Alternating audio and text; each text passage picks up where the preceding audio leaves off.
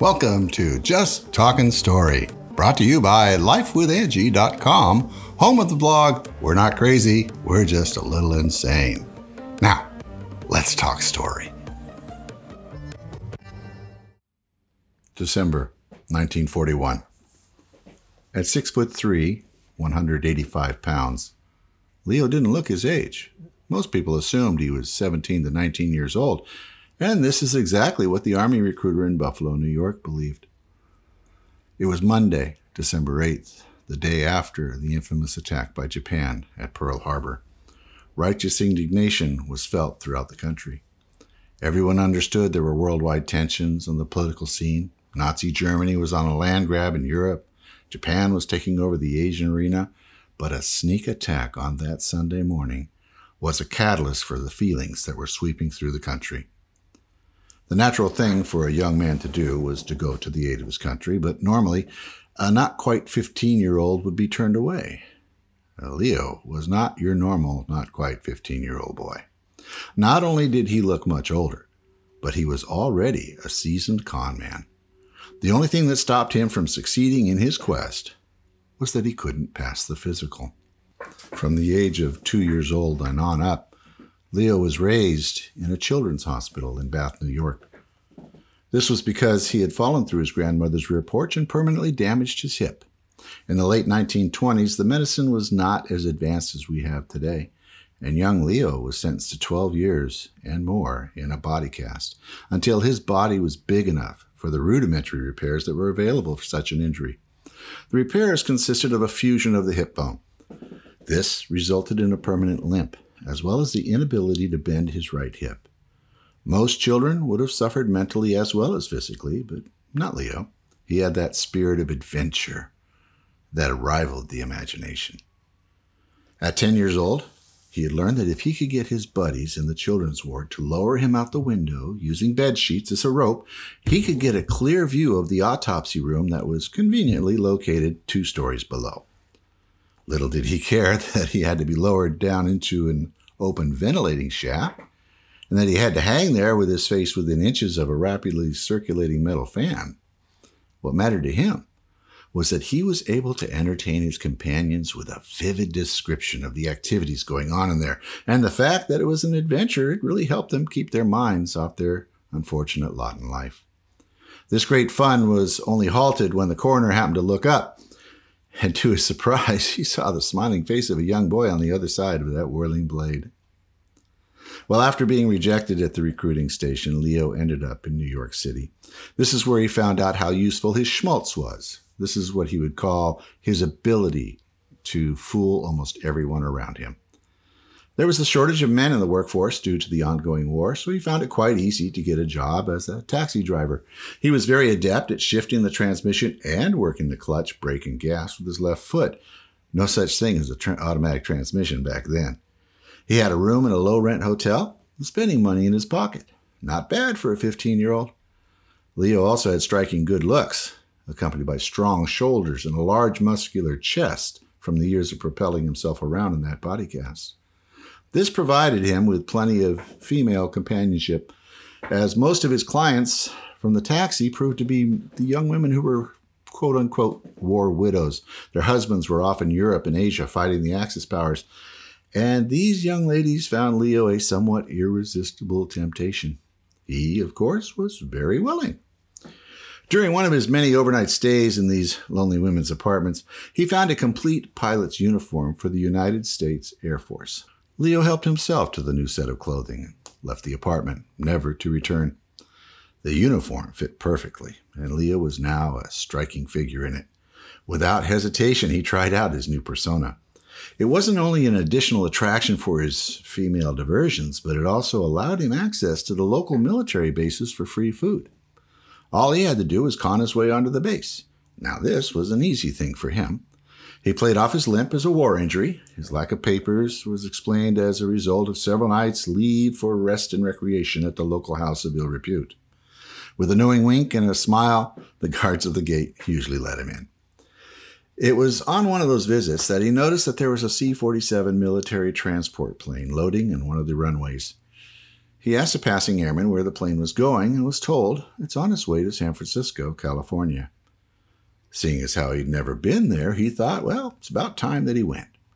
He went up to the officer in charge of the line of people waiting, and he explained that he was trying to get back to San Francisco to see his girlfriend. He had gotten rolled at the local bar and lost his leave and travel papers. "Could you be a pal? Let me on?" he asked. The loading officer looked at this obviously wounded veteran of the war and was won over by his friendly smile and sincere attitude. "Sure," he said. "There's several empty seats. Give her a kiss for me when you get there." You know, it's amazing this country won the war with this kind of security, but that was a different era. Everyone was not yet as jaded and suspicious as we are today. Leo settled into his seat and smiled to himself. This was his first time in an airplane. That was something that the rest of the passengers would have never suspected, as they smiled and felt proud of this obviously experienced and injured young veteran pilot who looked so confident in his neat uniform, complete with the brass pilot insignias pinned to his collar. Leo even received pats on the shoulder from the pilot and the co-pilots of the flight as they went by on their way up to the cockpit. You see, they were glad that they were stateside, just ferrying military families and personnel across the country, and not like this poor young man who could barely fit in his seat with his right leg projecting out into the aisleway. Even though he was younger than they were, they felt a little intimidated by his confident gaze, his knowing wink that they received from him in return. After the third change of crew in Salt Lake City, Utah, the plane started its last leg on the long flight. After the plane leveled off at their cruising altitude, Leo was awakened from his dozing by a hand on his shoulder. It was the flight attendant. In a hushed voice, he said the pilot wanted to talk to him, and would he please come up to the cockpit? The first thing that Leo noticed when he got there was an almost comatose co-pilot strapped into a jump seat behind the pilot's seat. The pilot quickly explained that he needed a favor desperately. "You see, we both tied one on at the bar last night," he said, "and they barely made it to the flight in time. He was able to get the co-pilot on board without raising any suspicion, but he was in a terrible fix, as he hadn't any sleep in 24 hours. He was suffering from a massive hangover and needed a couple of hours' sleep. Be a pal," he said. "Keep an eye on things while I get some rest. If the Brests find out about this, we'll be court-martialed." Well, the last thing Leo wanted to do was try to fit in the co-pilot's seat, but he felt he had no option. The pilot really did look bad.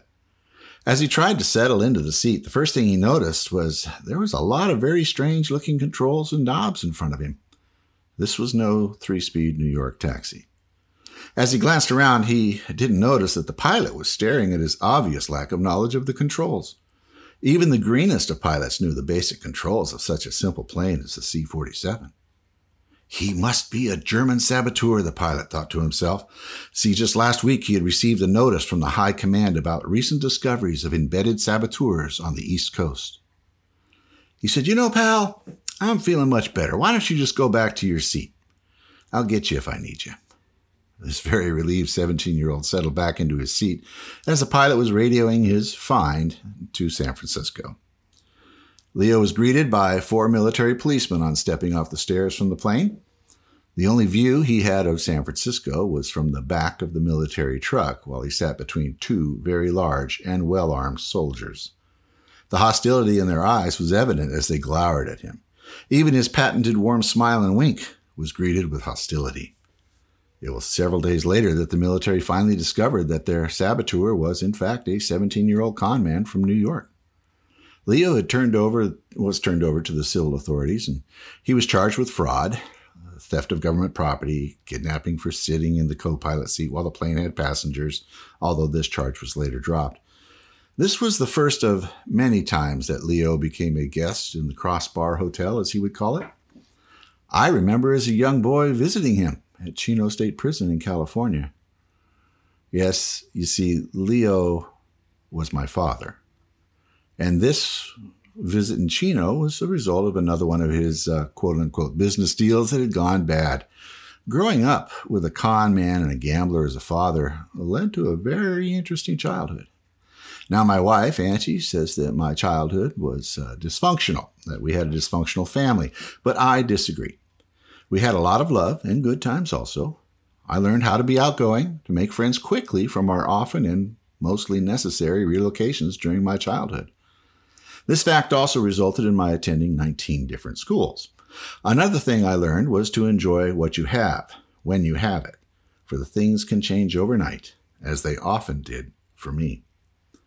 I vividly recall coming home from school when I was 13 years old to find 2 Ford Victorias in our driveway at the home that we lived on in a mountain road bordering the Russian River in Northern California. I walked into the house and found 4 armed men in suits standing inside with my mother as she was quickly packing some suitcases. These men were FBI agents that had come to take me and my mother away, as there was a hit squad from the Las Vegas mob on the way to kill us. This was to keep my father from turning state evidence and testifying against the gang's drug activity. It seemed my father had acquired a large gambling debt with these nefarious characters. They presented him with the choice of a crippling beating and still owe the money, or cooperate with them in a smuggling operation that they ran, bringing marijuana into the country via Mexico, and pay off the debt that way. My father, being a somewhat sensible person, along with the fact that he didn't really relish the thought of being back in a body cast, he chose the second option. The drug runners took him down to Mazatlan, Mexico. They set him up with a new 4-wheel drive pickup truck with a large cab over camper on the back, a 26-foot cabin cruiser boat that had flotation tanks removed and the hull was filled with packaged marijuana. He was given a fake vehicle registration for both the truck and the boat in case they were checked at the border. He was also provided with a fake American wife and a child. His instructions were to drive this new family of his back into the United States at the border crossing at Nogales, Arizona, to drop off this family and then proceed to Las Vegas, Nevada, and deliver the truck and boat to them. Well, the border crossing went without a hitch. Leo was used to impersonating people, so it was no big deal for him. So posing as a vacationing family man coming back home from a fishing trip in Mexico was standard practice. The border guard didn't even think twice about this friendly guy who confidently answered all his questions about their trip without even the slightest evidence of being nervous or guilty about anything. After they crossed the border, Leo dropped off the woman and her child as instructed in Nogales and proceeded on his journey. It was a long drive. This gave him time to think. Way too much time to think, as it turned out. Somewhere between Nogales and Phoenix, he had set upon a plan. When he arrived in Phoenix, he quickly found some individuals of ill repute who were more than happy to buy the contents of the flotation tanks at a discounted price. They even helped him find a business associate of theirs to buy the truck and the boat. Now, with this new ill-gotten gain, he flew to Reno, Nevada, and over a 72-hour gambling binge, he managed to lose it all at the tables. After sleeping off that gambling binge, he decided that the only thing to do was to walk into the FBI offices in Reno and tell them his story. It was that or end up in a landfill somewhere. The FBI offered him total immunity if he would allow himself to be wired and then go back to the drug gang and set them up so as to implicate them in their drug activity. They even provided him with a story about how he had fallen asleep at the wheel while driving north on Highway 93 between Kingman and Lake Mead. He was told to say that when he was awakened, when the truck wheel dropped off the pavement, he had overcorrected and flipped the boat and trailer. They said to say that he'd panicked and buried the drugs in the desert near Grasshopper Junction and that he abandoned the truck. Well, my dad pulled off the biggest con of his life when he convinced the gang to go with him to dig up the drugs at a location that the FBI had planted a large stash of marijuana. After they dug up the stash, the FBI swooped in and arrested the entire bunch, including my dad.